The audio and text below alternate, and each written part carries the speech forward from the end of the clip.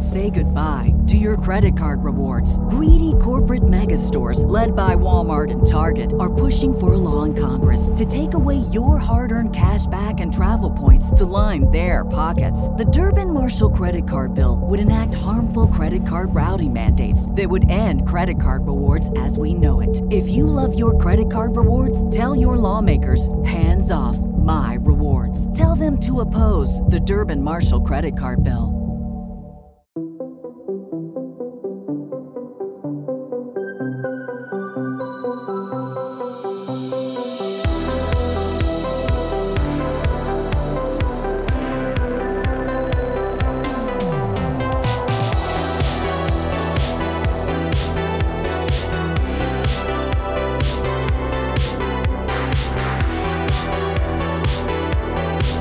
You're listening to the Strangeology Podcast. I'm your host, Jeff Foreign, and this is your place to explore the weird, the strange and unexplained, from cryptids and creatures, the paranormal, aliens and UFOs, forbidden knowledge, ancient mysteries, conspiracies, and more. All right. Hey, everyone. Welcome back to the show. Thanks for hanging out with me today. I hope you enjoyed my last episode all about the Alaska Triangle and its myriad mysteries. It was a fun one for sure, so if you haven't checked that one out yet, make sure to go back and give it a download. Today's episode is an intense one and the first interview of the season, but before we begin, I just want to go over a couple reminders and announcements. First off, Strangeology just celebrated its 3rd anniversary as of April 3rd, which is wild. The podcast actually didn't start until December of 2020, but it found its beginnings posting about cryptids and other weird stuff over on my Instagram account. And I decided eventually that I wanted to start a podcast because I really liked getting into topics and diving deep into all the high strangeness that's out there. And I'm continually amazed at the support that all of you out there give by listening and sharing the podcast and checking out all the other stuff that I'm putting out. So thank you for joining me and coming along for this weird ride. It's been an awesome journey so far, so here's to many more years to come. As far as festivals, just a quick reminder, if you're looking to find me at any of these upcoming cryptid, Fortean, paranormal fests this year, I'm going to be at Small Town Monsters' very first Monster Fest, and that's going to be happening in Canton, Ohio on Saturday, June 3rd. Tons of my friends will be vending along with myself, of course. This event's probably going to be pretty big, so definitely make sure to come out. The only other event that I have on the books for this year is the Sasquatch Calling Festival in Whitehall, New York, which is on Saturday, September 24th in Skeensboro Park. And that's going to be an awesome time too. I did it last year and it was a lot of fun. There's tons of people. It's like this huge cryptid craft fair type thing in this park that's right along a big river. And they have a Sasquatch Calling Festival at the very end of the day. And I think there's a winner and a runner-up and stuff. It was pretty fun for sure. So definitely find me there. These are probably going to be my only 2 events that I'm going to be vending at this year. But next year, in 2024, I'm going to try to hop on a few additional ones. There was a couple new ones this year. There was the Frogman Fest in Loveland. Well, it wasn't in Loveland, Ohio, but it was for the Loveland Frogman Festival that was put on by Jeff Craig from Map in Black. And maybe I'll do that one next year. It's always sketchy weather in early March when they did it, so we'll see. And there's also a new festival happening this year that's being put on by Lisa from Cryptid Comforts in Pennsylvania that's called Squonkapalooza. Of course, the squonk from Fearsome Critters is going to be the central theme for that one. That's happening, I think, in August in Johnstown, Pennsylvania. It's like right in the center of the state. And I'm sure that's going to be a blast. I wish I could go, but I've got a lot of family stuff happening in August. So unfortunately, that's not going to happen for me this year, but maybe next year. I was hoping to get on to Mothman Fest this year as well, but unfortunately, it looks like they already had all their vendor spots filled up. I'm not sure if that was just because of a waiting list from the past few years, So that's a bummer, but maybe next year. We'll see. And finally, I'm planning on hosting a big giveaway of Strangeology merch the day this episode drops over on my Instagram as a celebration for Strangeology turning 3 this year and recently hitting 150,000 downloads for the show. So thank you so much for listening. Definitely make sure to head on over there after you listen to the episode today. And who knows, maybe you'll get some sweet Strangeology merch. All right, so without further ado, I got to speak with the folks from Hellbent Holler, Jesse and Joe, and got to hear all about their investigations and the really strange stuff they've experienced in the wilderness of Southern Appalachia. And guys, this gets wild, so strap in because this is probably the wildest interview I've done to date. So get ready.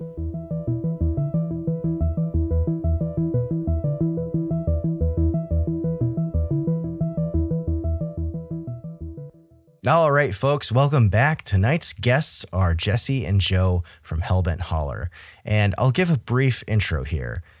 Hailing from the Carolinas, Hellbent Holler is a 2-person research team that investigates all manners of high strangeness in the Southern Appalachians.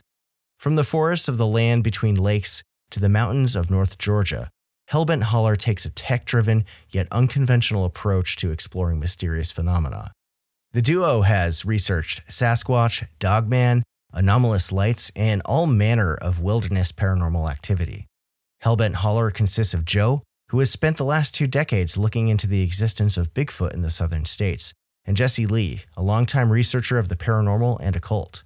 The 2 members combine and sometimes contrast their research methods and philosophies on various phenomena to create a unique and holistic approach to their search for answers. So, welcome to the show, guys. Can you tell me the origins of Hellbent Holler? What made you decide to go out there and look for cryptids and weirdness in the woods? I think Hellbent Holler, kind of the genesis of it started way back. You know, you can always say that there's kind of an origin story. How did you get into cryptozoology? How did you get into paranormal research? We both had kind of different approaches and how we got into it. I was more on the paranormal side. I was really into ghost hunting and occult activity and stuff like that. And Joe was more into the physical cryptid aspect of it. But we met in New Orleans, and we ended up moving back to the Southern Appalachian region where we're both from.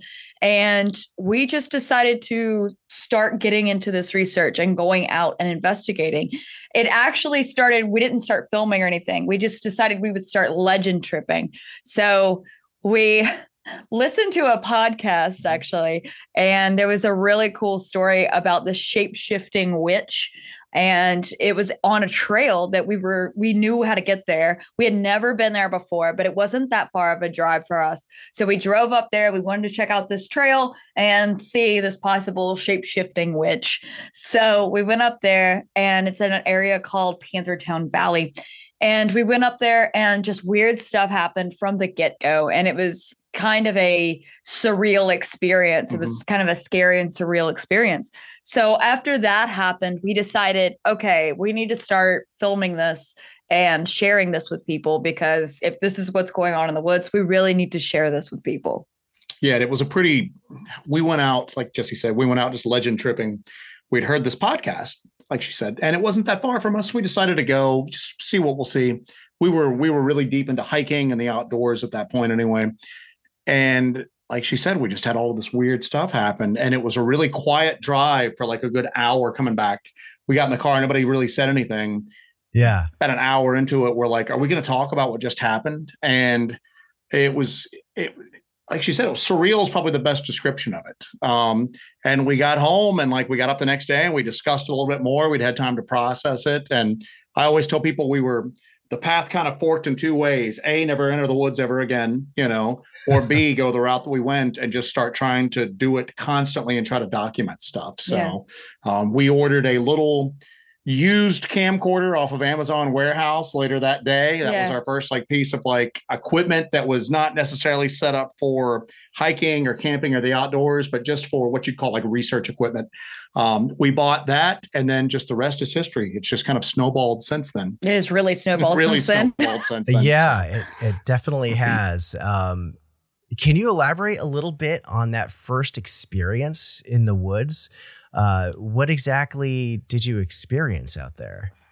Like I said, we've always, again, had separate kind of interests. Jesse more in the paranormal, myself more. I was a Bigfoot researcher for years, had kind of gotten out of it just because never really had anything happen. I had a sighting of something when I was a kid that sparked that interest, but then just, life got in the way. We were both living in a metro area, New Orleans. I'd get out every once in a while, but it had kind of fallen by the wayside. But it was something we were still both interested in. Yeah. So we'd listened to a podcast, and we realized that the podcast took place fairly close to where we were.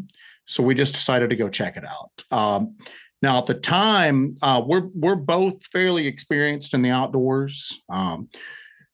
We've both had survival training, outdoor training, Jesse more than me, to be honest with you. And so we're comfortable in the woods. We're easy moving around. We can both read a map. We can navigate. And from the moment we left out of the car, just weird stuff started to happen. GPS unit was going haywire.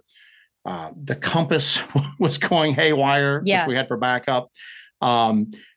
We had things get thrown at us. Mm-hmm. At first, we thought it was just stuff falling out of the trees until we actually saw one, and it wasn't coming, straight down. It was kind of arching in from the side, from the bushes. So we thought people were messing with us at first. We heard very weird sounds, like sort of like a chuckling in the woods. Oh, no. At one point, because the navigation was messing up, we knew the general way to go. So we were just kind of working our way through, and there's really not any hiking trails back there. The guy on the podcast had worked his way back to a waterfall that there's really no trails to. So that was kind of why he was trying to get back in there. That was something that people don't usually see. It's not a very well visited spot. So we're kind of working our way back in there. And at one point we kind of take a wrong turn, figure out we're going the wrong direction, backtrack a little bit. And it was maybe 3 minutes, 4 minutes.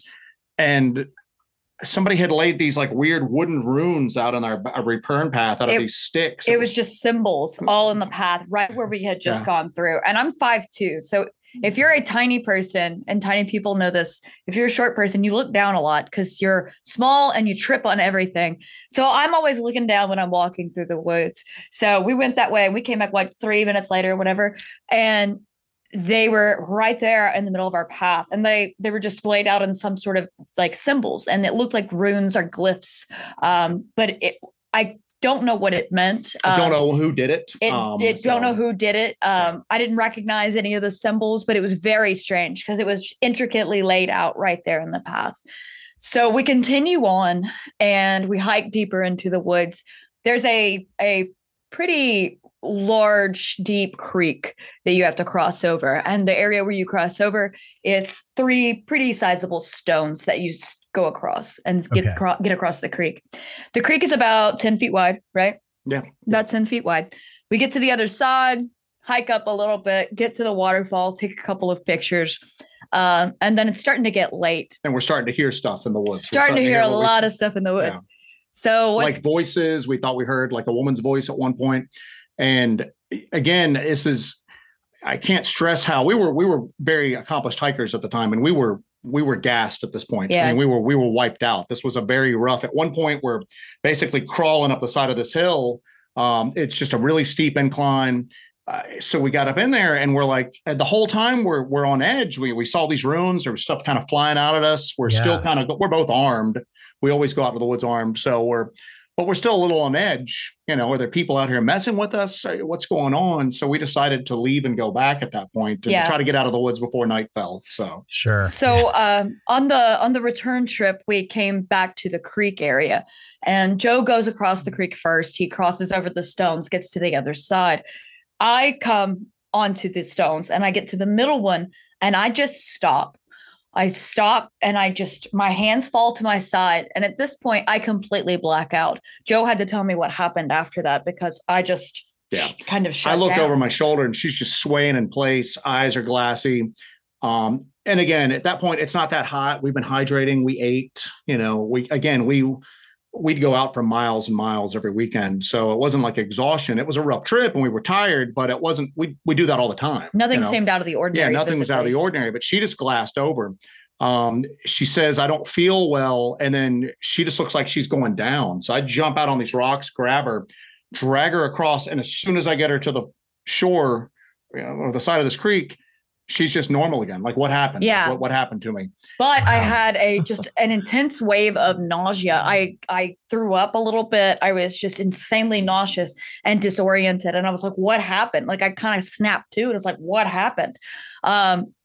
I didn't know where I was. I didn't know what happened. So I was super nauseous, and he had to get me kind of away from the creek. The further I got away from the creek, the better I felt.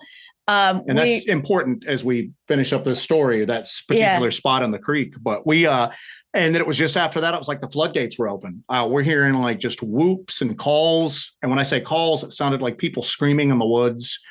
Stuff's flying at us. At one point, I couldn't even say it's out of the corner of my eye because I turned around and looked right at it, but it just looked like a face disappearing back into the foliage.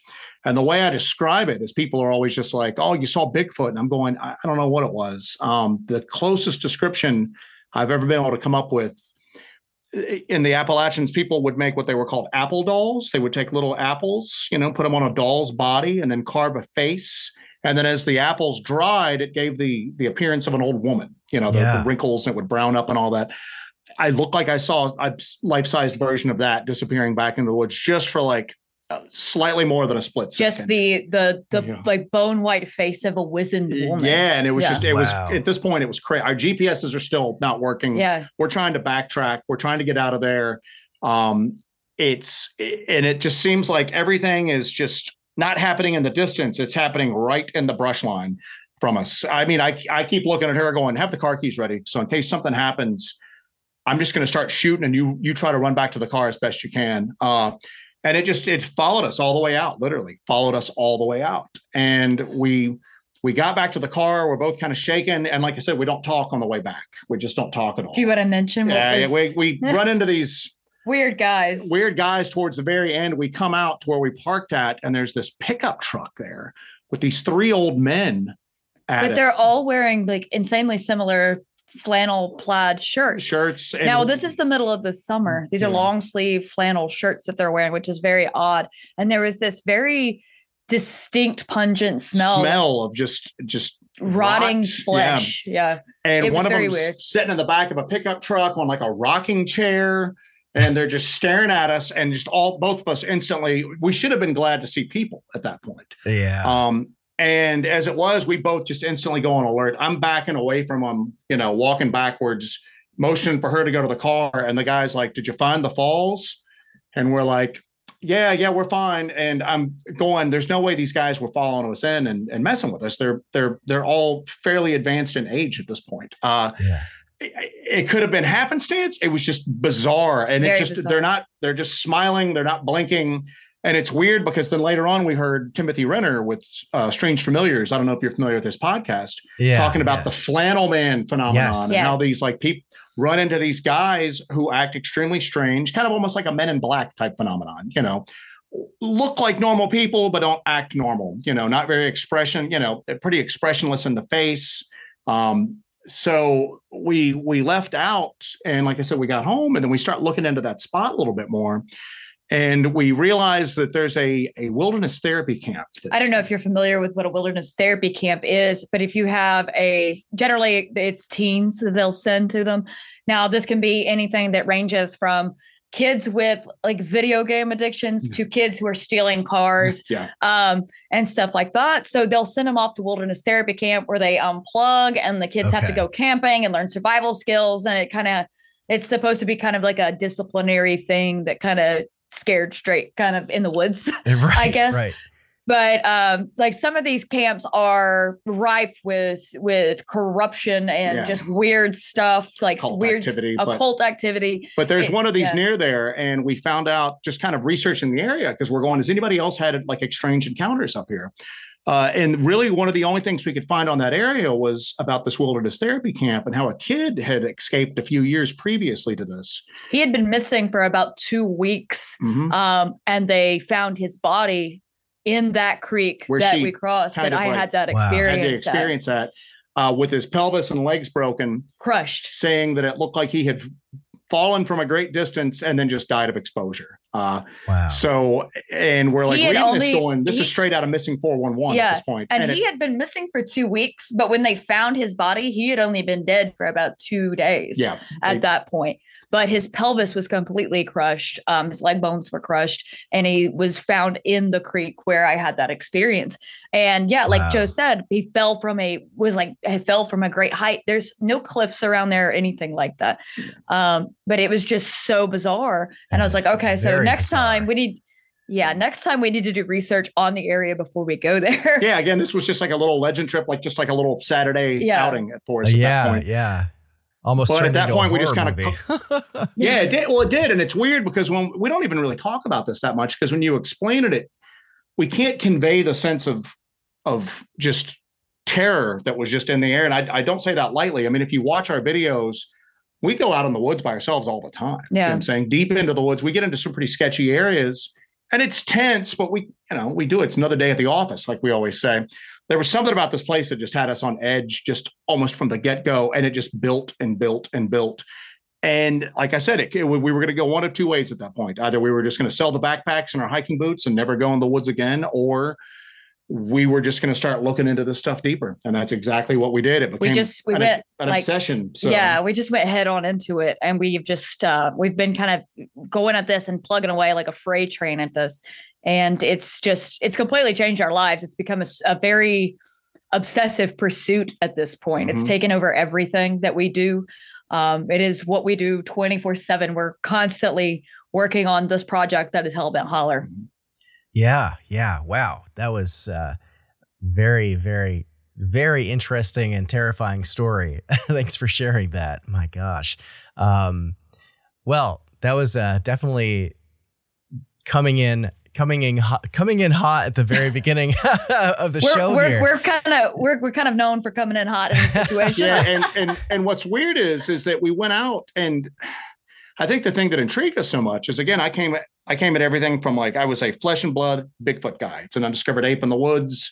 She was a paranormal researcher, haunted houses and stuff like that. And what we encountered didn't really fall into either one of those boxes. I mean, it's people this day just go, what do you think you were experiencing? And I'm like, I don't know. I mean, we can't even rule out the fact that maybe there was a group of people out there just trying to mess with us. But then you get into some, like, the other stuff, like, how did they mess with our GPSs?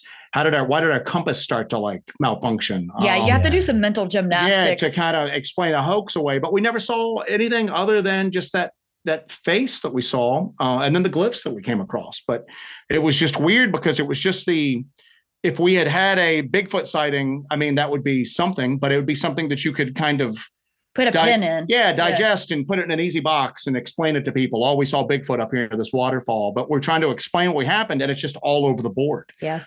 Just weird stuff, and I think it was just the bizarreness of it, and how it just wasn't what either one of us really expected. If we had gone, okay, we're going to go out looking for strange activity, we were expecting something more familiar, something that kind of followed the well-known kind of storylines of Bigfoot or this or that. And we didn't get that. We just got something that we really couldn't explain after it happened at that point. Yeah.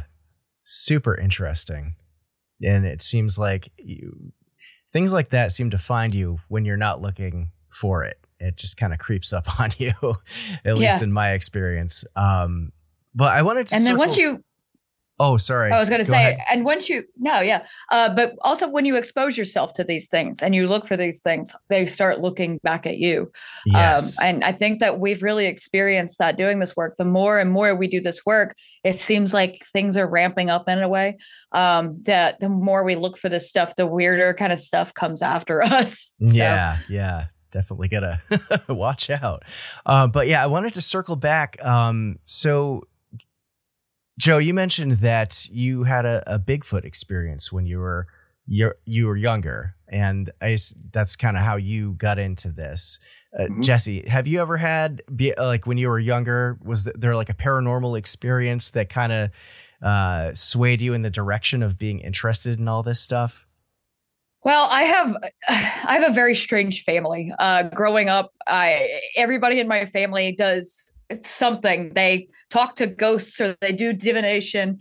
My grandfather has like conversed with the devil before. It's stuff like that has just been kind of a thing in my family. Our family is from like just the mountains of Western North Carolina. Yeah. Which, they've seen some population increase over the past few years. This area has been kind of a hot spot to move into from other parts of the country. But up until just a few years ago, these were very sparsely populated, like little areas, and a lot of these families, like Jesse's one of the few people from her family that have ever kind of moved away left that area. I'm the first one to ever move out of the county. I mean, up until just a few years ago, you had just like mountain witches, you didn't necessarily go to the doctor. If you had a toothache, you went to the old woman that lived the next mountain over to get something done. So. It's often referred to as granny witches as well. So, but yeah, I had a great aunt that was a famous like granny witch in the area.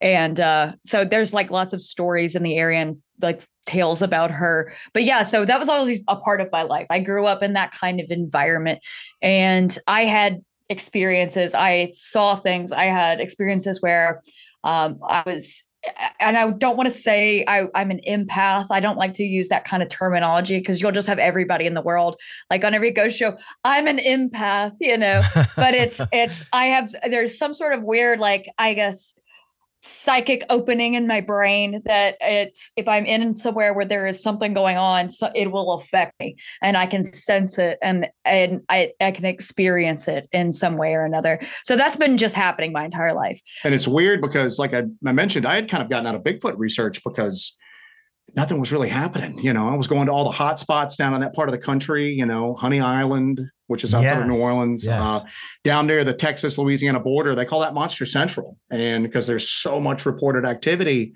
I never had anything happen to me, man. I'd kind of given up on it.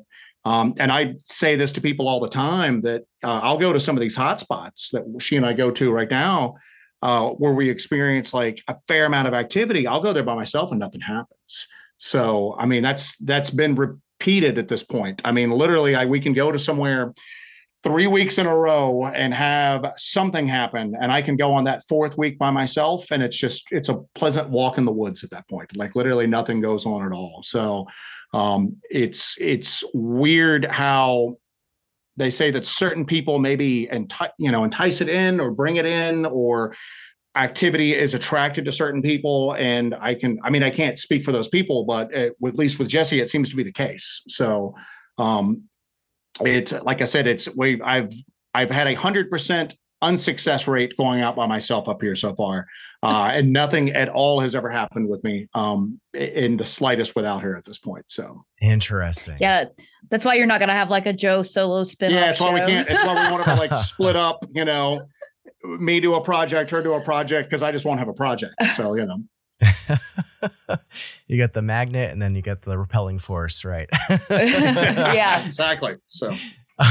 So you two live in Appalachia. That's kind of where you primarily do your research and on the ground investigations.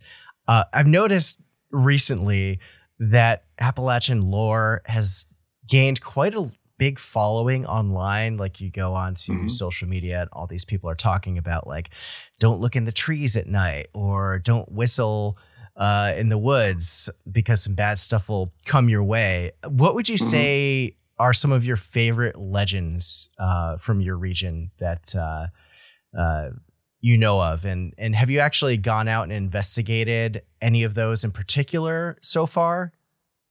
Tons of them. I think just to address the gaining popularity of Appalachian folklore, I think where a lot of that comes from is the Appalachian mountain range is one of the oldest mountain ranges in the world. It is very rugged in a lot of places. There are places that people have never set foot here. And we have a very populous country, and yet we have huge swaths of land where people have never set foot before. You also have the stories that you hear about feral people that are living out in the woods, and they're completely disconnected from society. And we don't know what they're up to. We don't know how they live or what they're doing. And that kind of adds a kind of a weird element to the whole thing. There's a lot of mystery. There's a lot of mystery still left in these woods and these mountains. And I think a lot of people are looking for that. That's something that I think everybody kind of needs in their life. And I think that's why it's so interesting, is because it's frightening. It's mysterious. These places are hard to get to, and not many people have been there or seen them.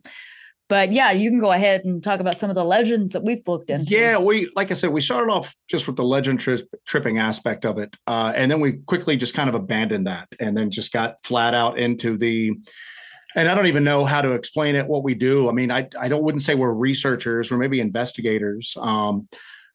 We do some stuff that would maybe be considered research. We do a lot of mapping. We do a lot of trying to gather data and sift through that data and look for patterns. But at heart, what we're doing is we're going out doing field investigations. That's what we enjoy the most. We seem to have a pretty good success rate doing that. But the thing that's really struck us as odd is that it's almost like there's two categories of Appalachian lore, basically. There's that kind of interesting story around the campfire type stuff, almost like the Paul Bunyan type things, if that makes sense. Yeah. Just the kind of like every like little area's got like a little boogeyman that they talk about, but it's usually tongue in cheek and it's kind of fun and it's just to scare the kids. Yeah. And then there's that other kind of darker, more, I guess realistic's the word to use for it, like category of stuff. And a lot of that has parallels in, the Cherokee were settled all through this area. And it's one of the things that we really look for is we look for areas where people are experiencing anomalous activity or strange phenomena. And there's a parallel with Cherokee lore to that. Yes. One of the areas that we go to, we fight this battle every time we post anything about it, because people are like, oh, you've got Bigfoot through there. And I'm going, I don't think it's Bigfoot. We're finding small footprints. We're finding small stuff. And this just so happens to be in an area that is very strong with legends of the Cherokee little people at this point. That's one of the things that we really kind of look at, is an area where the stories maybe started up with the Cherokee were there, continued into when European settlers arrived on the scene, and then people are still experiencing it like nowadays. The names might have changed, but at the core of it, the descriptions of this activity is the same. There's an area we go to that we have caught these weird, just anomalous booms. I trying to describe them to people. We have a video where you can actually hear them. It's the title of the video on our channel is Breaks, Booms, and Howls. Okay. And we're up on this ridge. I set the camera up, and we were kind of just getting ready for night, because we transition from day to night. We do a lot of scouting during the day, and then we'll transition to our night gear. And we're doing that. And I had the camera set up, and you can just hear, I have it just running, and we're kind of, flashlights and all that stuff. And you're just in the distance here, boom. And we both go, we have a huge reaction. We're way out in the woods. There's nothing else around. There's no quarries nearby. You can try to think of like any sort of like sensible explanation. What could this be? There's no quarries around. There's no heavy construction. We are way out in the mountains.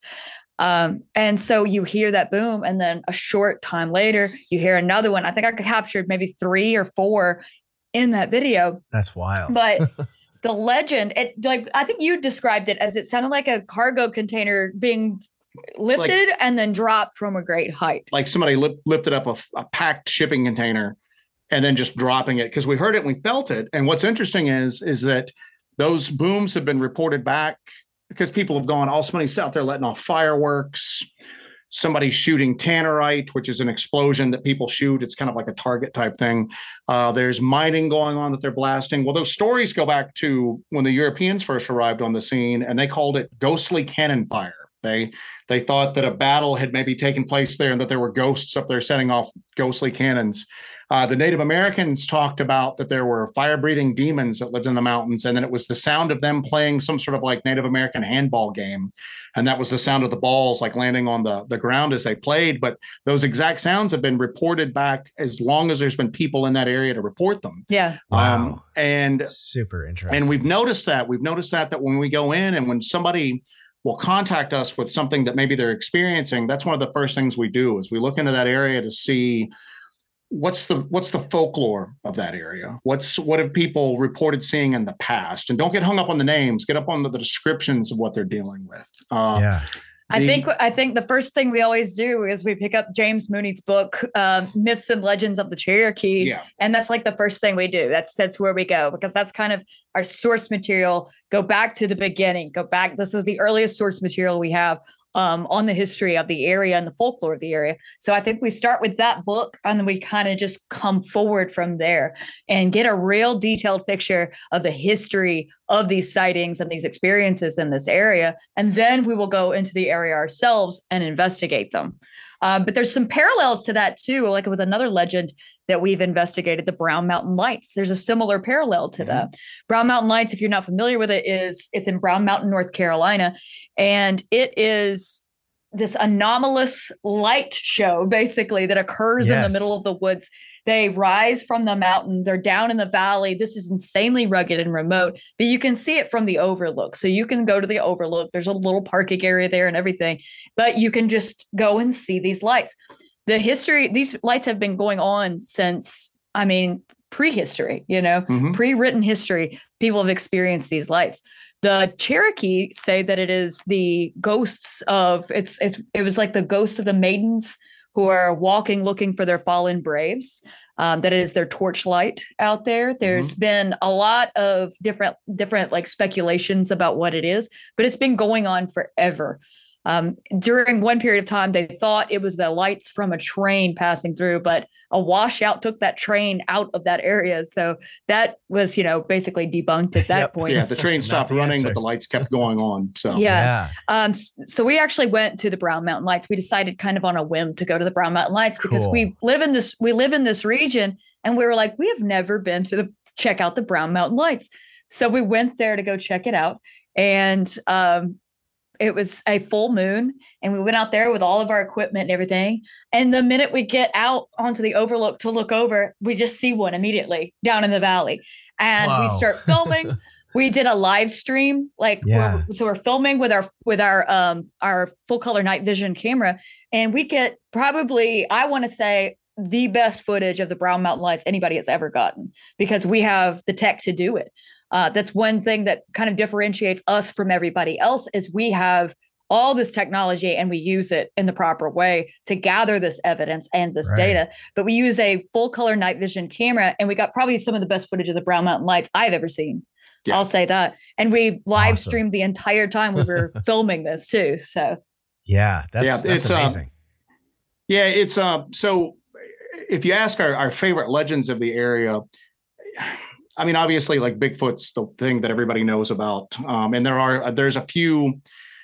there's a few Native American parallels to Sasquatch. And if you go around this area, people have got like Bigfoot fever. You know what I'm saying? So you go around every old mountain road you go down, they've got like a Bigfoot cutout in their front yard, or Booger Hollow Road. So you see a lot of that. But the stuff that really interests us the most is, I'd have to say, anomalous light activity is something that we've experienced a great deal of. So we've kind of gravitated in towards that road, and we've found those anomalous lights kind of in areas where other kind of strange activity is supposed to take place. The little people aspect of it, if you had told me 10 years ago that there might be a chance if that's real, I would have laughed in your face. You know what I'm saying? I'm just like, whatever. We found some weird evidence up here. We found small footprints on the North Georgia mountains in the middle of the winter. I don't think anybody's got their 6 or 7 year old kids out there barefoot, kids who've never worn shoes before with splayed toes. 8 miles into the woods. Yeah. So if you had to ask us what interests us the most, it's probably those legends at this point. Yeah. The area that we're currently researching in North Georgia, it's got a lot. It's a freak show. It's got a ton of strange activity going on in there. no Sasquatch activity as far as we can tell, but we're finding little stuff. We're finding like little tree twists. We're finding like little, what looks like small stick structures. We're finding small bare footprints, in the mud and then in the snow. We've discovered a network of small tunnels that are up there, which are bizarre. That kind of snake around through the mountain. And people are like, oh, it's juvenile Sasquatch. And I'm like, well, where are the parents at? You got like a Bigfoot Lost Boys situation going up here where there's no adults. I'm going, because we don't find big footprints up through there. We don't find any of that stereotypical large Sasquatch stuff. So that's something that we've really gravitated to over the past year, is kind of learning more about those little people legends up through there. And then talking to other people in this region who have had, some people have had multiple experiences with them. Some people have just had like a single sighting, but it's out there. It just doesn't make its way to the public eye because you catch a lot of ridicule for coming forward with a Bigfoot story, which is pretty much pretty well known publicly at this point. But come forward and say that you saw like a little man when you were out hiking, what I'm saying, who threw rocks at you and then just seemed to disappear into the woods. Nobody's going to accept that story unless they have had experiences like that themselves. So, so it's the weirder stuff that we have a tendency to kind of gravitate towards, especially when that weirder stuff seems like it actually has some backing in reality, Yeah, that's definitely some compelling evidence for sure. And these little footprints were, I assume, humanoid in shape. Yes. And that's why people are like, oh, we found the first time we found it, we were out in an area and we kept hearing the best description of it is if you've ever heard the Sierra sounds before, like that kind of faux speech that they describe. We were hearing that, but it sounded really high pitched. We couldn't make out what it was. And we end up leaving we were actually on a trail this time and just kind of going up the side of the mountain because we thought we saw a cave entrance. We get up there and we find this entrance to a cave and there's these small bare footprints there. And there's kind of like some sandy dirt in front of the cave entrance. That's our very first video. Yeah. And Jessie's got very small hands. They were about the size of her hand at that point. Yeah. And we thought that was interesting. We looked into it. We never had anything else happen in that area.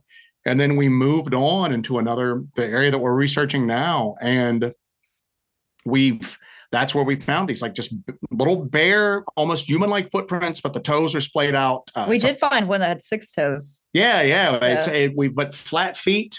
And then as we've talked to that and people have seen those videos and they know where we're at, we've had other people contact us with photos of similar stuff that they've seen up there. And one person was just like, I thought somebody, that there were some kids that maybe kind of ran away and were hiding up there. And I'm going in the North Georgia mountains in the wintertime. I mean, barefoot. I mean, we're up there freezing and we're bundled up with, insulated socks and everything like that. So it's strange. And it's something that doesn't get as much talk. And it sounds kind of humorous, although there's little people in the mountains, but those stories stretch back. I mean, those stories still you could even bring parallels to the Fae. It's similar to the Fae. Say goodbye to your credit card rewards. Greedy corporate mega stores, led by Walmart and Target, are pushing for a law in Congress to take away your hard-earned cash back and travel points to line their pockets. The Durbin-Marshall credit card bill would enact harmful credit card routing mandates that would end credit card rewards as we know it. If you love your credit card rewards, tell your lawmakers, hands off my rewards. Tell them to oppose the Durbin-Marshall credit card bill.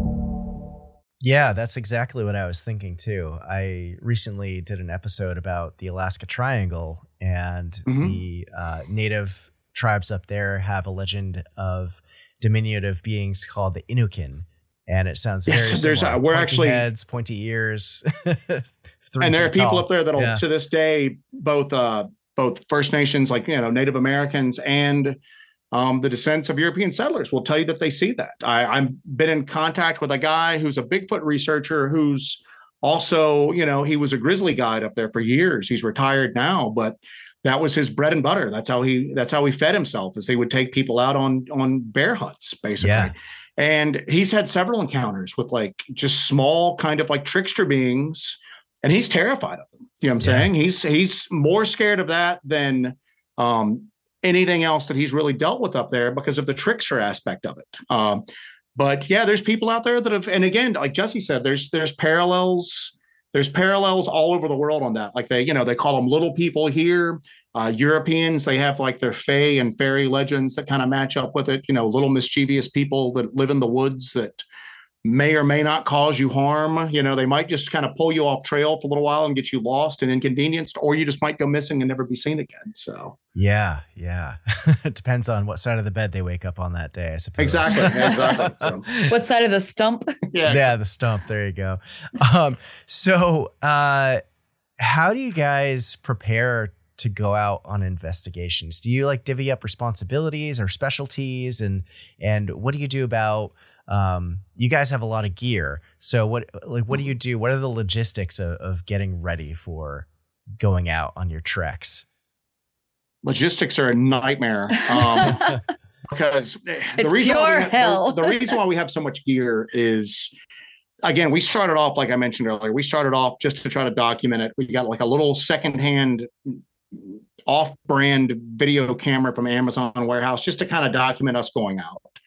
And what's happened over the years is we'll have stuff happen. We'll experience activity and we can't catch it. We can't record it. We can't document it. And that's just the most frustrating thing in the world, is just to be left with like another story to tell with nothing to back it up. So a lot of times it seems like we're chasing stuff with tech. We'll have something happen and we'll be like, if we'd had this with us, we would have been able to document it. So we go out and we get that. So we just built our little arsenal one piece at a time over the space of a few years. But it'll generally depend upon what we're going out for. And the reason why it's frustrating is that in certain areas, what you go out for is the one thing that you don't experience. Yeah. We were having an area that had a few Bigfoot sightings in it that we go out and we're geared up for like a Bigfoot hunt. We've got like casting plaster, we've got our tape measures, we've got all the stuff that you would take out to try to document evidence of Sasquatch. And it was like we were in a haunted forest at that point. I mean, we got in there that night, there's anomalous lights, there's just all of this stuff. And we're frustrated because we don't have anything to capture that. Yeah. So we go back out the following week. And we are limited on what we can bring. Yeah. Even though we have all this equipment, we're limited on what we can bring because we have to be able to hike all this stuff out. We hike miles and miles into the woods and we have to be able to hike this stuff out. It has to go in our backpacks. We have to be able to carry it. We have to still carry water because we're out there. So we have to be able to you have to pare down what you take every time you go deep in the woods. So we go back the following week and we're geared up for a ghost hunt now. And we literally get out of the car and we start hiking in to get to the connecting trail to take us to where we need to go to. And we've only really ever found one stereotypical Bigfoot print in the mud. And it's right there, right in front of us. And it was perfect. And I'm going, we've got stuff for we've got EMF detectors and everything like that at this point. So that area, it was like, no matter how we prepared, we were never prepared for the right thing in that area. And I always it's almost like you're dealing with something that's prescient, something that kind of knows how you're coming out prepared and is just going to do the exact opposite in that. And that goes back to that trickster element, that it just seems like the phenomenon just changes and kind of messes with you in a way that it's fully aware of you and what your intentions are, but it changes and it adjusts and it's almost like it's laughing at you. Mm-hmm. But generally it's the history of the area will kind of dictate what sort of gear we take out for it. Like Jesse mentioned, we'll post a video and everybody's like, you should have this with you. And I'm going, man, the backpack's only so big. I mean, anything, we have to carry our normal food and water, first aid supplies, just the typical navigation type stuff. Depending on the type of the gear, maybe you're carrying some warm, like a jacket, hat, gloves, protection. We carry we carry firearms. I know that's not everybody's gig, but where we go out to, there's really nobody else around. I mean, we go into some pretty sketchy areas sometimes, with some pretty sketchy history, mysterious disappearances, people found dead. So we go out armed. So we got to carry that. That's extra weight. So you got all that. And then now let's get to this paranormal research equipment. Yes. So we try to divvy it up as best we can, depending on what we think we're going to experience. And it's not always right. It's not always the right mix of stuff. I mean, because when we get down to it, I'm looking at the cases stacked up on the far end of the room right now. I mean, we've got everything from night vision cameras, night vision binoculars, thermal imagers. I don't even know how many sorts of different digital recorders, parabolic dishes, the ability to recharge stuff, and then the sensor tech like EMF, tri-field, Geiger. Geiger counters, spectrum analyzers. We've got something pretty cool right now that we're kind of experimenting around with that you don't really see that often, but infrasound was something that I was always interested in, that whole Bigfoot trope of people being hit by infrasound. Right. For me, that explanation never made sense. I mean, I know that they call it the zapping effect. I know that's happening. I've seen it happen to her before. Yeah, something is definitely happening there. I just don't think it's infrasound. I just don't think it's infrasound. And I'm always just like, how do you know that's infrasound? Well, that's just what they say. So we had a scientific instrumentation company up in Waynesboro, Virginia, build me a piece of gear that can detect and record, basically monitor infrasound at this point. So we've got that to kind of go out there because I want to see if people in these areas where there's Bigfoot activity, if there's infrasound taking place. So, yeah. So we're heavy on the tech, but like a lot of times, like I said, it's just, again, it doesn't do you any good if it's still in the back of the truck, you know, and sometimes that's where it's at because we can't carry it. And our angle too is it's, you can only do so much going out and banging on trees and howling at the moon. You're not getting anywhere with it. We really need to start gathering real data, like gathering real numbers, data, readings. So that's why we have all this instrumentation, is that we want to be able to gather solid data. You want to be able to look at it and say, okay, this is this and this and this is going on. And you can sometimes maybe find correlation, or at least find some sort of trend of what's happening and kind of put that together and maybe give us a few more pieces of the puzzle as if we plug that data in and kind of get more information about this. Yeah, because that was one of the things that always kind of bothered me, is those Bigfoot tropes. Like I said, like infrasound, it's kind of just taken as a matter of fact, but I think it's just because it's been repeated so often that people just, and I'm going, why? Why do you think that's what's causing this? And a lot of times, especially with Sasquatch, people experience some really weird stuff beyond just seeing what looks like an upright ape in the woods. They have that zapped effect. You hear about self-illuminating eyes. Mind speak. Well, yeah, some of the weirder stuff like mind speak and cloaking. And I think a lot of that, what people did is to try to keep a hold of that it's just a monkey in the woods theory. They would look at other things that occur in the natural world, in the animal kingdom, and then they would kind of cherry pick that, Right. Well, so one of those big, but at the end of the day, I'm going, all right, well, yeah, that animal does it, but that doesn't mean that if you think this is an animal, that this animal does it. It's spoken of like it's incontrovertible fact. It's something that can't be challenged for it. So we go really gear heavy to try to challenge some of that stuff or back it up, or maybe see. A lot of times, we're gathering data. We might not know what that data means at that point, but we got it. Yeah. We can see those patterns in it.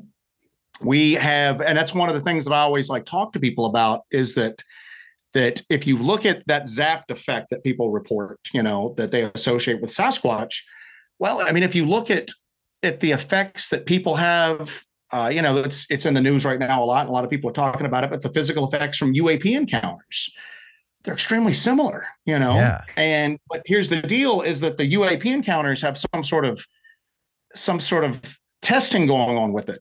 They're examining the people afterwards. There's a certain matter, certain degree of data collection that goes on. With Sasquatch or any of this other stuff, it's usually just another campfire story to tell. So that was our big thing, is that some of this stuff might be outside of the realm of our scientific understanding, but elements of it might be detectable. And we can, again, we're all about seeing those patterns. We're all about trying to detect those patterns to see what's going on. We're of the mind, and Jesse and I kind of agree upon this. We don't agree upon everything, but we think that a lot of what you would consider Class B Sasquatch encounters, where you don't see the creature, but you have other stuff happen to you. You have sound, smells, something's thrown at you. You heard a scream, this or that. Well, if you were experiencing that activity in the side of an old house, you would automatically assume that it's haunted.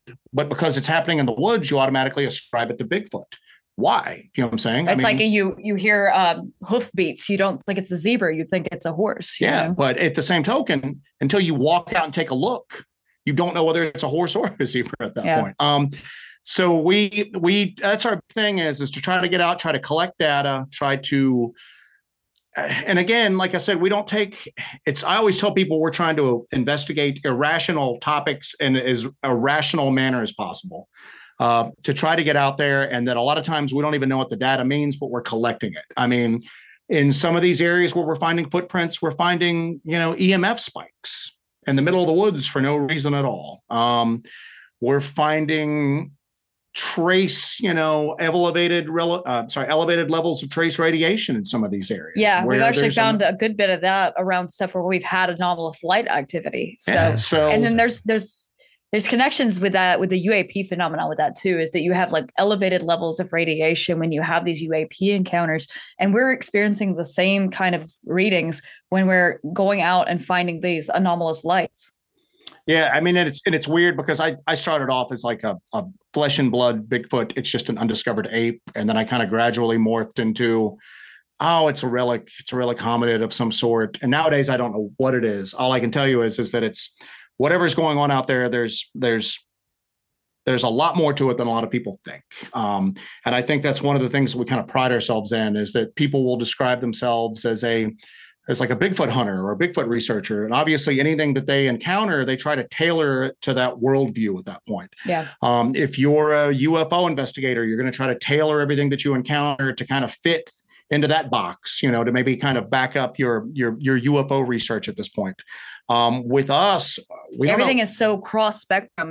There's so many elements of all of these different things. I used to absolutely hate UFO stuff and alien stuff, and now we're experiencing so much crazy stuff that would line up with that kind of thing. I totally believe in that's what's presenting itself, but it's also showing up with other stuff.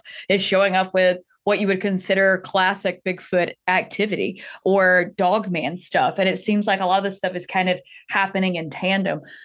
So you kind of have to approach it from a cross spectrum mentality, that you've got so many elements here that it's obviously not just one type of phenomenon. And if you close yourself off and just look at it from one perspective, you're going to miss a whole slew of evidence. Yeah. I was at the same token. I was never into the UFO type stuff. I mean, I was familiar with like the main cases, like Roswell, stuff like that, but I was into Bigfoot. That was it. I didn't really know a lot about other stuff. I mean, you're aware of the main stuff like Loch Ness Monster and everything, but other than just like a passing knowledge of it. And nowadays it's like we're playing catch up in a lot of fields at this point. Again, like I said, you'd always hear that kind of, that stereotypical, a UFO landed and a Bigfoot got out, and everybody just kind of snickered at that story. Do you know what I'm saying? That's National Enquirer territory at this point, Right. And I can't say that's happening, but I can say that we're experiencing what could be considered Bigfoot related activity in areas where we're seeing anomalous lights in the sky. And if it's a monkey, then why are we picking up elevated levels of radiation in some of these areas? Why are we picking up weird RF spikes? We're picking up stuff that doesn't seem like it would be associated with just an undiscovered biological terrestrial creature. Now, again, I'm not saying that something's getting out of a UFO, but there's something else going on there other than just a big undiscovered ape. It is way more complex than that. Maybe it's separate phenomena that's attracted to the same area for different reasons. Maybe there's some sort of association that goes on there, but that's been one of the hardest things for me to kind of come to grips with, is because I used to laugh at a lot of this stuff. Like the whole Dogman topic that we've been involved with. I mean, up until just a few years ago, I had nothing but scorn for that topic at this point. I just thought it was ridiculous. And it wasn't until we started looking into it a little bit that, if you're going to be honest with yourself and look at the experiences and the anecdotal accounts, and then the evidence and everything like that, there's something going on out there. I don't know what, but I don't laugh at that topic anymore. Yeah, definitely not. Our first trip to the LBL was actually just kind of a cryptozoology sightseeing tour, Yeah. And then we went up there and we got the evidence we did and had the experiences we did. And that totally turned everything on its head when it came to the subject of Dogman and us and how we thought about it. And we had to really step back and reconsider what we thought this phenomenon was it real? What it could be? What is it capable of? Now you've got now it's real to us, where it's like, oh God, it's not just a creepypasta. It's not just this story. This is something that is real. And you have to kind of come to grips with that. And sometimes it's a little difficult to admit you were wrong about something, but you have to if you want to pursue it any further. It's not even difficult to admit that you were wrong about it. For me, it's difficult to admit that you're associated with it in the first place nowadays. Again, because I associated that topic with, just like Jesse said, with like creepypasta, with sensational like YouTube accounts and stories. And doing what we did, we would get people contact us all the time, sending us video links to, have you heard this story about this government assassin who fought Dogman in the Appalachia? Yeah, I've heard about it, man, whatever. We started getting reports from just north of us in North Carolina. The first one came from another guy that I know who's a longtime Bigfoot researcher, who was just like, hey, he's in another part of the country, but he was like, I'm going to share this with you. Do whatever you want to with it. I don't even know what I think about it, but he was down here on vacation during Christmas, just north of us. And Christmas morning, his daughter went out for a jog. She's a collegiate runner of some sort. I don't know whether it's short distance, long distance, or what, but she went out for like a jog, and a black wolf-like creature came out of the bushes, started chasing her, and then went up on two legs and was running after her. And she said at that point, she just turned her head, put on the speed, and got back to the cabin. And he's like going, listen, it's my daughter. I don't think she's lying to me. I don't think she's making the story up. I'm just going to give this to you to do with what you will. And I just kind of went, oh, that's really interesting. Thanks for sharing that. And then just whatever. And then we started, and it was weird because right after he told me that, and that hadn't happened recently, that had happened about a year previously. But as soon as he told me that story, it's like the floodgates opened up. Yeah, it was very weird how this happened. Yeah, we start getting stories and accounts, just people sending them to us out of the blue. But it's all in line. Like all of these stories and these accounts that people are sending to us and asking us to come check stuff out, it's all in line. Like you look at it on a map and you have incident 1, incident 2, incident 3. It's all kind of in a line. And they were all lining up, and we just started, the floodgates open on it. These are all independent people contacting us independently. They don't know each other. They're not involved with most of them, none of them are involved with cryptozoology at all or anything paranormal. These are normal people. But they just came to us with these reports, and we looked into a bunch of them. We actually went up to one area and met a gentleman, and he told us his story. And we went to where he had his experience, and we've actually become very good friends with this gentleman. And there was a lady who was contacting us that a dog man was trying to get into her house, that it was urinating on the side of her house. Oh, no. That actually led to us.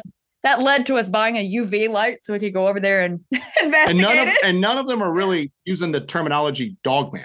I mean, it's always werewolf. Yeah, these people are not people that are into the internet cryptozoology type, field.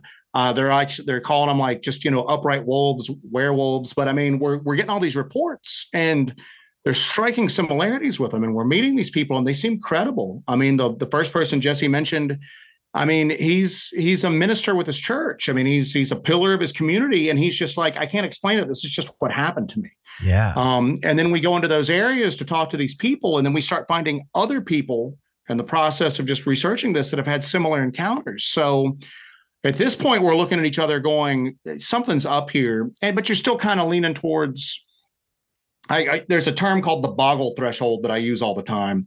And a parapsychologist, I can't remember what her name was, came up with that. And she talks about how even people who are open to some weird stuff, everybody's got that boggle threshold. You're willing to accept up to this level, but then after that, once it crosses that line, your mind just boggles and you kick it out. That Bigfoot researcher who doesn't, just thinks that UFOs are just the craziest thing ever, or that ghost hunter who thinks that the idea of something living in the woods and not being discovered is just a complete hogwash. So basically you're lying in the sand of the weird. Yeah. And that was kind of past our boggle threshold. I'm just going, come on, man, like an upright, like wolf. That's just ridiculous. I'm willing to believe the Bigfoot stuff, and we've experienced the lights and we've seen some other weird stuff. But werewolves, this is just weird. Like you start going, how could it be? How could it exist? I mean, so we kind of jokingly said we called it Dogman Summer. We were going to spend a summer and just kind of go around and hit all these Dogman spots. And LBL, Land Between the Lakes, was the first one we went to. Nice. Yeah, and we did the research. To hear more about LBL, actually. Yeah, for sure. Yeah. So we went there, and like the first night we were there, we had like a weird experience. We caught something on our thermal imager that I can't say we saw a dog man or a werewolf. All I can say is that we saw something on the thermal imager that matches the witness descriptions of what people have experienced in there. About a 6 foot. It was living. It was giving off extreme heat because this is June. This is the summer solstice. So it's very, very hot. And so whatever this was, we had it on black hot on the thermal imaging tool, but it was super dark. It was dark, but you could see like the ears, you could see the outline of like a snout, you can see an eye, and there's 2 separate images that we got, and they're different. So it's not but the same image. It is this thing moves. Wow. And so you have 2 different images of this creature, and it's I don't even insanely distinct. And at the time, I didn't even associate that with the Dogman legend, because I'm thinking like TV, like movie werewolf type thing, and this thing had the defining feature on this was really large, oversized, pointed ears. If you'd put a gun to my head, I would have gone, I'm looking at a huge bat here at this point, just with these large, oversized, pointed ears. So like I walked away not knowing what we'd seen. And we reached out to Barton Nunley, who was, pretty much the king of, the weird in that neck of the woods, that part of the country. Yeah. And I shared those with him, and he goes, let me share some witness sketches with you that have never been made public before. Just people that he's spoken to over the years. And he starts sending me these sketches, and the defining feature on all of those sketches were those big ears, oversized, large, pointed ears at that point. And I'm going, well, what the hell, man? I mean, I'm seeing something alive on this thermal imager that matches up with these witness descriptions. And that's when it really kind of became like real for us. And it's still odd to even say that, you know what I'm saying? Because I understand how ridiculous that topic is. Even more so than Bigfoot. That Dogman topic, it's kind of defined by its more ridiculous public facing kind of like stories with it, You don't see a lot of serious people out involved in like Dogman research. No. There's just a handful across the country that are doing it. Yeah. But that kind of became real for us. And then when which is very unfortunate, because it went from this is kind of a lark. This is kind of like, okay, there's no way this can be real, to, oh God, oh no, this is real. Yeah. So, oh God, this is real. So we have to pursue this now. And unfortunately, it's weird because, like I said, we had that. We were talking to all these witnesses. We found some strange tracks, and then that New York Times UAP article is out, making the waves, where they start talking about, the government efforts to look into the UAP phenomenon.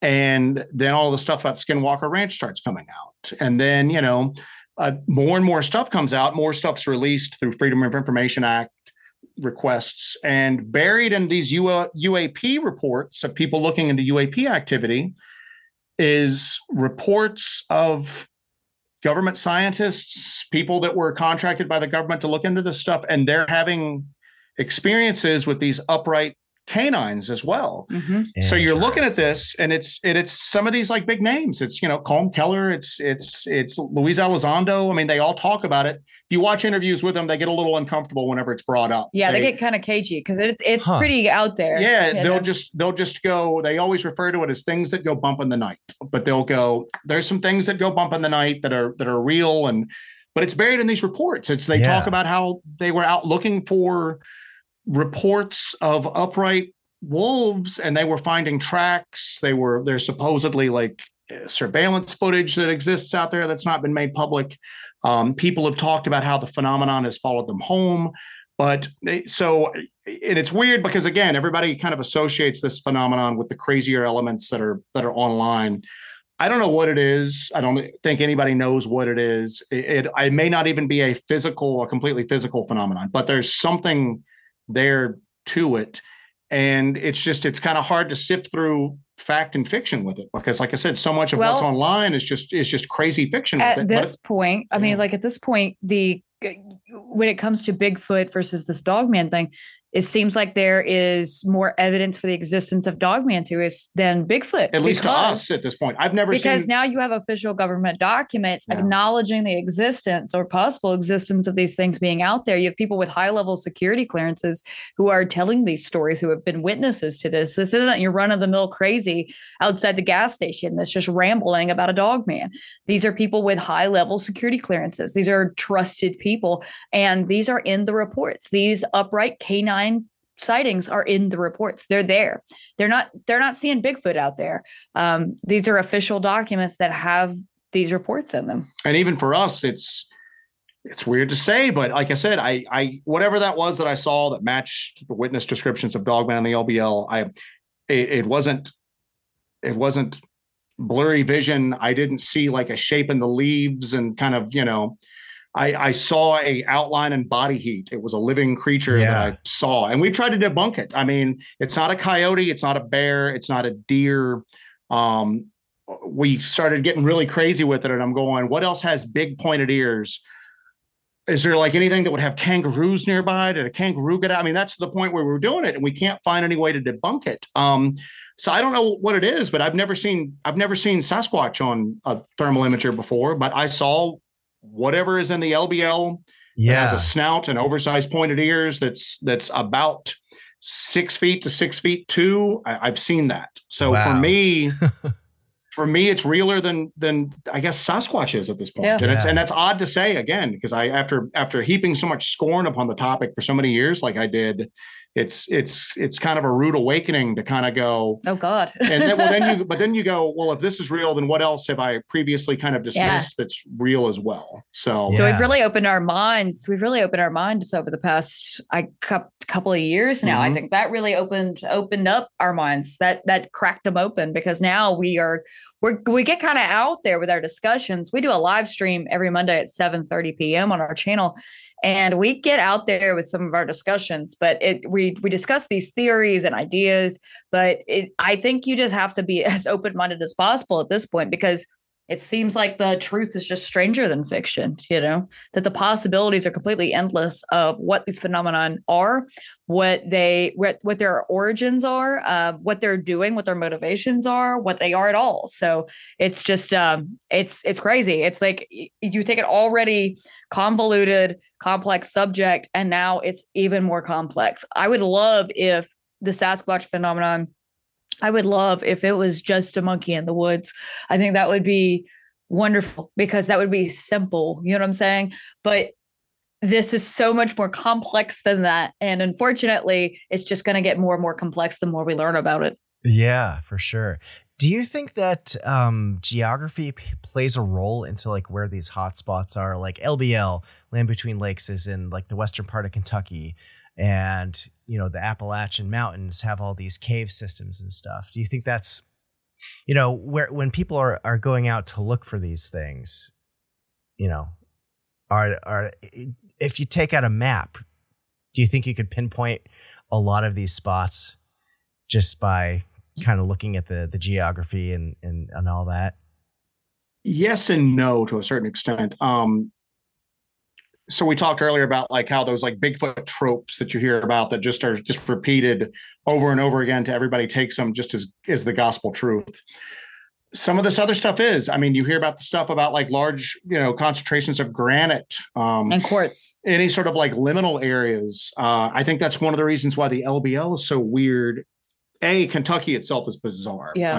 Yes. I always tell people that Kentucky is almost like a state-sized Skinwalker Ranch with just all the weird stuff that's going on. And they're like one of the only areas that have a high concentration of werewolf folklore and insanely high concentration of that sort of stuff. Again, I'd kind of glossed over it because that's not where my interests lie. But then we started getting into this, and I'm going, it's like every 10 miles there's like a different like werewolf. They're the Wadi werewolf, Barilla, the Gateway werewolf, the Red River Gorge werewolf. It's like there's just these werewolf the beast stories, of LBL. That's not obvious. That stretch back for decades. And I'm going, what is going on here? Because you don't see that anywhere else in the country. Yeah. And then those other like liminal area kind of hallmarks, like around the LBL is just packed with cemeteries. It seems like there's a different cemetery like every quarter mile in there. There's also the human tragedy element of LBL, and you can look at the geography of a place and say, okay, you got cave systems, you got this or that. The LBL, you also have these areas that are charged by human activity. That there is a certain misery or energy that kind of soaks into the earth below your feet. The LBL, all those people were taken off of that land. It was the site of many battles. Was it the French and Indian War? Yeah, it's been ever since there's been people in that neck of the woods. There has just been conflict. There's been conflict right there. It's the site of a Civil War conflict. You've got all those people that were living on the peninsula before it was a peninsula and when it was just the two rivers. All of those people got their land taken from them. They were kicked off of that land, and there was nothing they could do. There were a lot of holdouts. There was some violent holdouts at the end there, but the TVA took that land from those people. They dug up their cemeteries, moved these bodies. Sometimes they didn't even put the headstone with the body or with the right body. Sometimes they just left them there and then flooded over it. Wow. So you've got the desecration of the dead there. You've got the iron industry of Kentucky was kind of saddled there in the mid 1800s. And one of the iron furnaces there was run by slave labor. And there was a very violent slave revolt there. So you've just got all of these elements kind of working together to really put like a dark stain on the land. And then the geographic stuff, you've got massive cave system through there. Mammoth Cave system is just massive, and it's all over that part of Kentucky. There's a lot of mining and quarrying that has gone on there ever since that area has been settled. Water, you've got all those like supernatural kind of hallmarks that take place through there. But my thing is when I said that you kind of yes and kind of no, we get a big chunk of our reports from areas that you just go there and you look and you go, how is this possible? I mean, the lady that Jesse was referring to, that something was trying to get into her house. Her dad actually got in touch with us because she didn't know what to do. And he just kind of stumbled across us online. And they don't even have the terminology to kind of describe what's going on. They're just saying there's a monster trying to get into our house. They thought at first it was trying to get to their dog. They were keeping their dog inside, and this thing was trying to get into their dog, they thought. And they thought it was marking its territory around their house. They didn't know what it was. They didn't know if it was like a feral dog, like a coy wolf, something like that, until they saw it. It was on two legs. They saw this two-leg upright werewolf-looking thing. We go there to look at it, and I'm going, this isn't like a really densely populated metro area, but it's a neighborhood. It butts up to a wooded area, but it was kind of a neighborhood. Yeah, and it's not a very large wooded area. And I'm going, how is something that size getting in and out of here? And I'm looking at it and I'm just going, there's just no way this is possible. But then you talk to other people up there. Other people up there were experiencing not quite that severe of activity, but they were experiencing stuff as well with the same description for these things. Yeah. And then you ask them, hey, do you know the lady, 4 streets over? I have no clue who that is, So they don't know each other, but the very similar stories. But you look at it and you're just going, this makes no sense at all. So for us, it's, there's those areas that you can look at that it doesn't surprise you that they're hot spots. But then a lot of these little one-off incidents that happen, they happen in areas where you just look at it and you just go, this makes a strange topic art that much stranger, because I can't see how any sort of thing is going on here. Like right now, it's too civilized, I guess. So, but as far as like geography goes, especially and again, we focus on the Southern Appalachians, mostly into the mid Appalachian range, but it's generally, it's these more, it's the lesser populated areas, the areas that are a little bit more remote. And if and it's so weird because this is where people are experiencing like Bigfoot, Dogman, mysterious things that are coming out of the woods, like terrorizing them. But then you look back at some of the old like UFO researchers that went on, like John Keel. He talks about how a lot of the UFO activity would happen in sparsely populated rural areas at weird times of the night. He's like, it's happening almost like where it wants to be seen, but just by not that many people. And the same thing with the stuff that people are experiencing through this region of the country right now. It's happening, but it seems like it's happening for the most part in areas that are like not quite as heavily populated. It's and that's a perfect description. It wants to be seen, but just not by that many people at this point. So. Yeah, it's a little choosy on how many people exactly get to experience it. Selective exposure. Yeah, exactly. Do you guys have advice for anyone who wants to get into something like this, get on the ground investigating? Safety first, kind of know your limits. We always, and one of the things that's like our pet peeve is that you see people who do this sort of stuff and they kind of want to act like they're in possession of this like hidden knowledge. Yeah. You know what I'm saying? This like elite adventurers club or something. We always encourage people to get out there. And the more people we have looking into this sort of stuff, the more data we get, and I think that's what really hampers a lot of this phenomena being taken seriously. There's just not a lot of people taking a serious look at it and presenting the information that they get to other people. So, but definitely know your limits. Know what you're capable of. If you want to get out in the woods and do this kind of work, start small, and just kind of work your way up. Don't expect everything to fall into place immediately. You can go and watch our first video and see how terrible it is compared to what I'm producing now. But just getting started, that first step is the biggest thing in the world. It's the hardest thing, is that first step of doing this kind of work. And you can start with minimal equipment and then just build from there. But it's one day at a time, and knowing your limits, getting proper training for safety's sake, and that you're actually capable in the woods. I do suggest that. But it's the biggest hurdle is always just getting started. It's just get started and go do it. And then say you're like going, okay, I want to go out and I want to research Bigfoot activity. One of the things that really served us well was not relying upon like the classic cases, I guess I would say, is that we would really try to find an area that maybe there's a history of activity there, maybe not, but try to look for somewhere that has current activity.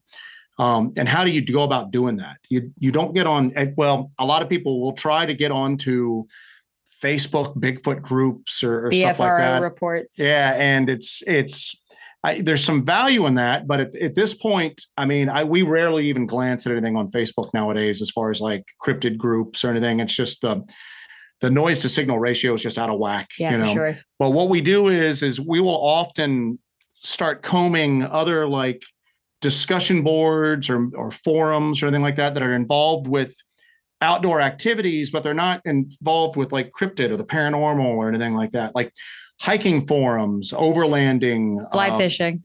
Yeah, fishing, hunters, geocaching, stuff like that. Mm-hmm. And then no matter which of those message boards you go into, there's always going to be that one thread that goes, have you ever seen anything weird in the woods? And then people start telling their stories. And again, these are people that spend a lot of time outdoors, and they're not into the subject of like cryptozoology or the paranormal. So we start looking for stuff like that. We start looking for areas. One of the areas that we found, the guy was a rock climber. He did a lot of like rock climbing. And while he was exploring part of the mountains through here to find an area to rock climb, he had a extremely close Bigfoot sighting. Yeah, right there. And then as he kind of got that area mapped out for rock climbing, people that showed up later on to rock climb were having those same sightings. They were talking about them online. Interesting. So that never made its way into like a Facebook Bigfoot group. It was never in a book of Bigfoot stories, but we happened to come across it on a message board and followed up. And yeah, there seems like there's activity through there. So look for those non-traditional kind of sources for information. When we were doing the LBL research, because everybody knows about the 1982 attack and all the famous stories, I would go through on some of the local newspapers there online and just look for stories about places through there. It could be anything, like they would have maybe a story about a particular cove or anything at all. And then you start looking through the comments of it, and people invariably, you'll find somebody going, I was there one night and I heard the strangest howl. And then somebody else will go in and go, oh, my Lord, I was there 6 months ago. And we saw something big and upright running by on the shoreline while we were there on our boat. So we look for those kind of those less sensational, but credible, very credible. They don't even really posit what they saw, but we look for stuff like that. And then we try to hone in on those areas to see what's going on at this point. If you're wanting to try to document it, if you're going to try to document what you see so that you have something more than just a campfire story to share at this point, it's a little daunting. It's a little overwhelming at first. Kind of know what your goals are. And then know how to work the equipment. That's one of my pet peeves with this stuff, is that you'll see people, and they'll have this very expensive gear and they don't really know how to use it. They just know that it's bright. It makes some cool colors, and it makes some cool noises, and it looks good on camera. So that's what we're going to use it. And they get readings, and what does that mean? I don't know. So it's doing something. So if you're going to use it, if you're going to waste the money on something that because at the end of the day, this is a weird pursuit. You know what I'm saying? If you're going to spend your money on this sort of stuff, at least if you're going to spend it, kind of learn how to use it at that point. If you're going to take an EMF detector in the woods, know what it's telling you, know how to read it.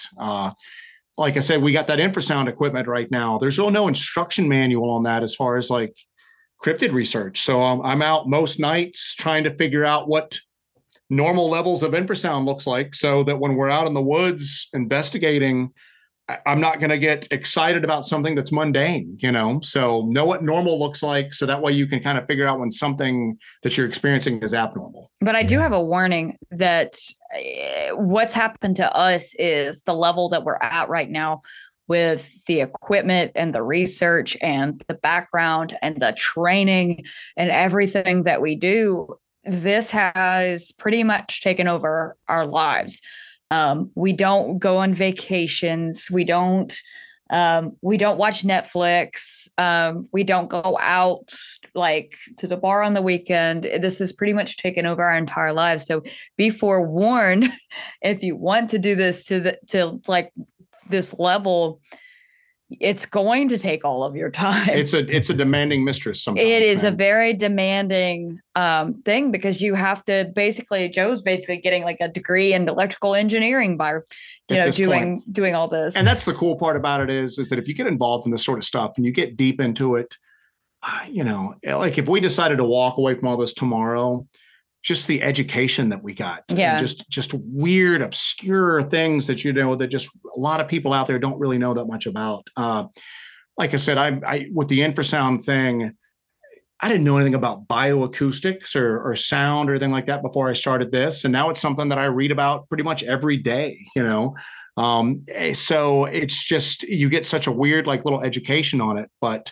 yeah, definitely if you're wanting to get into this, the thing is that, again, the safety aspect of it, kind of know what you're looking for, know how to use the equipment, and then just be prepared for the backlash that you're going to get. The online, especially the online cryptid and paranormal communities, it's like a shark tank out there, man. No, they can get spicy for sure. It gets crazy. So, I mean, luckily we kind of, but it's full of schizophrenic sharks. Yeah. Exactly. So we kind of avoid a lot of that, but I don't care what you do. It's going to offend somebody. And I guess just have thick skin. Don't let it bother you, and just kind of, because again, our thing is that I for years, I was a Bigfoot researcher. I had a whole network of other Bigfoot researchers that I kind of corresponded with across the country.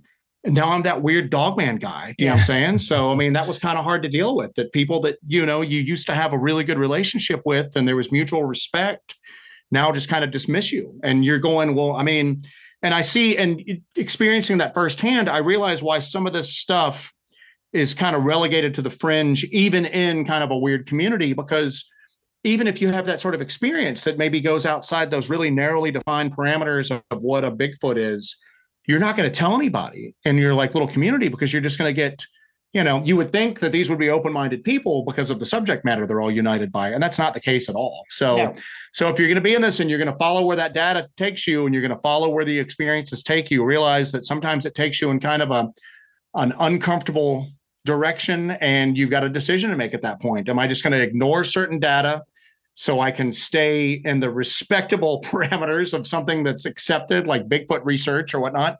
Or am I just going to go where it takes me to, And have the fortitude to be truthful and steadfast in your pursuit. Just have the personal fortitude to be able to do that. And just go at it, be truthful, and just barrel through. If you're able to do that, you can get really far in finding some kind of data, some kind of answers to what's going on if you don't allow outside forces to really hamper your work. Because we hear it all the time. People will go, "That's crazy." I go, "You're telling me it's crazy. I understand that. I was there and I experienced it. It's crazy. What is it? I have no earthly idea." You know what I'm saying? I mean, we saw something in the area that we've been researching lately, and we don't even know how to describe it. We saw this is crazy sounding, whether we saw a portal open up, whether we saw a UAP near the ground, we saw like an anomalous light that was about the size of a small car. Giving off extreme heat. Extreme heat. We picked it up on the thermal imager. It was bright, but it didn't illuminate anything around it. Mm-hmm. And if you want to throw another element of weirdness on it, I saw what looked like figures along the bottom of it. It's crazy. And we got footage of this. We got footage of it. Yeah, we have a video out. It's called A Burning Light, and we have footage of it. I have it I got it with the full spectrum camera. And I also had thank goodness, I had the presence of mind to grab my thermal and get a thermal video of it as well. But yeah, it's very strange. It's very... I don't even know how to process. Yeah, we don't even know how to describe what happened to us, but we were filming it. We've got footage of it, and we experienced it. And when we present it to people, they're just, because it's an unknown. And I think that's the thing, is that people, mankind, they want everything defined. I mean, we have little devices in our pockets that you have the sum of human information at your fingertips. People kind of like a mystery, but they want their mysteries very easily, very clearly defined. Back to that boggle threshold.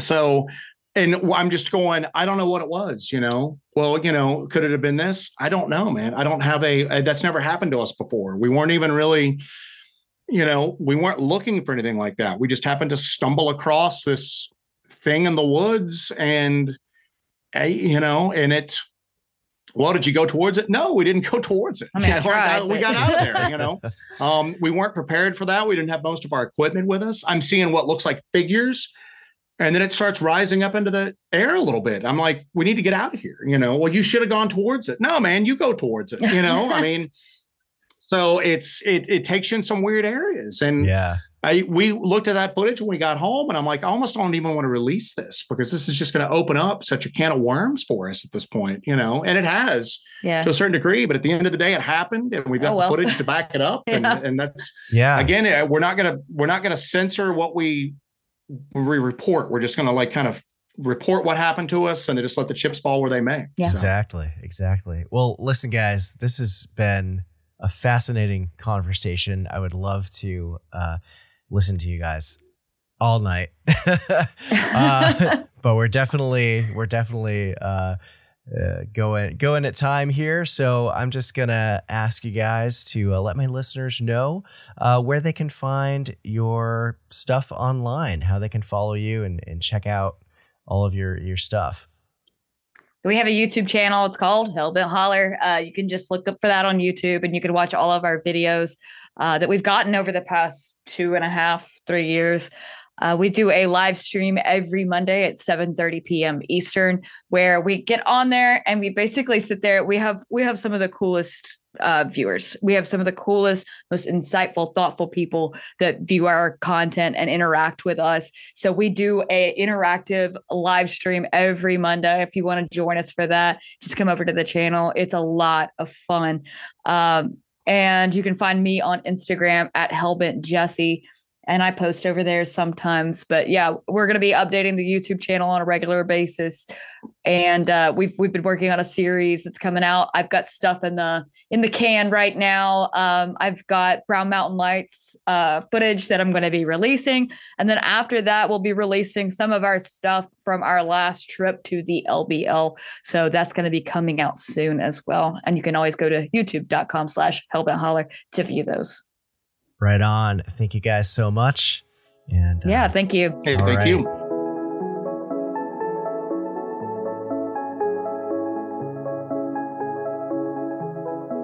Thanks again to Jesse and Joe for coming onto the show. That was an absolute fire hose of really awesome information. So if any of you listening out there ever want to get into a similar thing where you're going in boots on the ground, investigating into the woods and areas of high strangeness, definitely heed their advice. safety first and know when it's time to bounce from a situation for sure. Make sure to check out and subscribe to their YouTube channel and give them a follow on their socials. Those links will be in the show notes. Anyway, I hope you enjoyed the show today. Thanks for hanging out with me and giving it a listen. As always, a huge thank you to everyone out there who checks out my show. Again, people who download it, share it with friends and family. It helps me out so much when you do that. The Strangeology podcast would not be possible without the support of listeners like you. And if you're looking for a way to support the show and what I'm doing here, you can check out my Patreon, which you can join for as little as $1 a month. I've got a number of tiers with increasing benefits like shoutouts, early access to episodes, along with access to ad-free episodes and the Strangeology Beyond episode extension, which can sometimes be a whole episode in and of itself. You can also get merch discounts, exclusive merch, voting power for topics to cover. There's even a t-shirt, club of the month, and a lot more. And speaking of shoutouts, today we've got Alex, Alyssa, Chad from Appalachian Huntsman, Mike Waddell from MetaZoo Games, Greg from All the Weird, Miranda, John, Prepared Wolf, Cassie, Maureen, Gail, Adam F., Ryan, Ann, Angie, Adam J., Daniel from Blue Room Insight, Jeremiah from the Bigfoot Society, Easton Hawk, Guy, Megan, Jeff from Map in Black, Jason, Into the Wildwood, Miguel, Albert, Nicole, Shane from Inquiries of Our Reality, Lene, Jeffer, Carlos M., Richie, Carlos B., Robin Hood, and Son of the Wolf. You all rock, and thank you for your continued support, which helps keep the lights on here at Strangeology. Thank you all so much, and if you want to join this ever-growing community of fellow lovers of the weird and unexplained, you can check it out at patreon.com/Strangeology. Again, that's patreon.com/Strangeology. To any advertisers or companies out there looking to collaborate with the Strangeology podcast, or if you're someone who would like to be considered for an interview on the show, please send all business inquiries to info@strangeology.com. And if you haven't yet, make sure to give me a follow over on all my social media accounts. You can find me on Instagram, Facebook, YouTube, Twitter, and TikTok. I'm most active posting short form content on Instagram and TikTok. So if you're looking for more from Strangeology, definitely check that out. I also have exclusive videos to my YouTube channel. And this year I am making an attempt to add some more video content up there as well. And if you're looking for another way to support the show, you can check out my Etsy shop at strangeology.etsy.com, where I've got an assortment of cryptid, alien, and Fortean gear available on t-shirts, hoodies, long sleeves, and tank tops, which, hey, warmer weather is coming, so you gotta rock some cryptid tanks when it's hot out for sure. There's also stickers, magnets, prints, mugs, enamel pins, and more. And I've got a few new design ideas in the works as I have free time to actually work on them. So stay tuned. I'm always trying to add new things and also spread out designs to different products as well. So again, that's strangeology.etsy.com. Check it out. All right. I think that's all from me for now. I'm going to take a quick break here. Jesse and Joe were able to stick around for quite a while longer to chat about some more harrowing stories and encounters with high strangeness and occult activity in Southern Appalachia. So you won't want to miss it. Patrons, stick with me. And for everyone else, until next time, take care of yourselves and each other and keep it strange.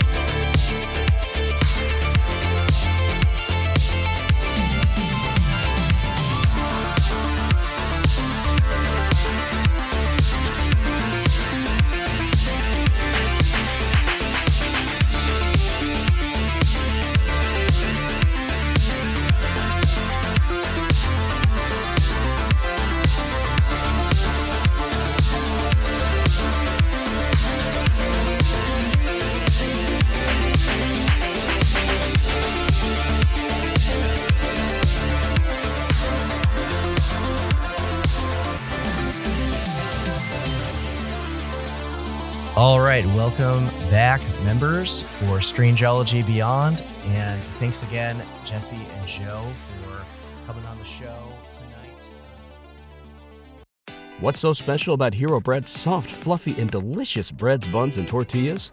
Hero Bread serves up 0 to 1 grams of net carbs, 5 to 11 grams of protein, and high fiber in every delicious serving. Made with natural ingredients, Hero Bread supports gut health, promotes weight management, and helps maintain blood sugar. Hero also drops other limited edition ultra-low net carb goodies like rich, flaky croissants and buttery brioche slider rolls.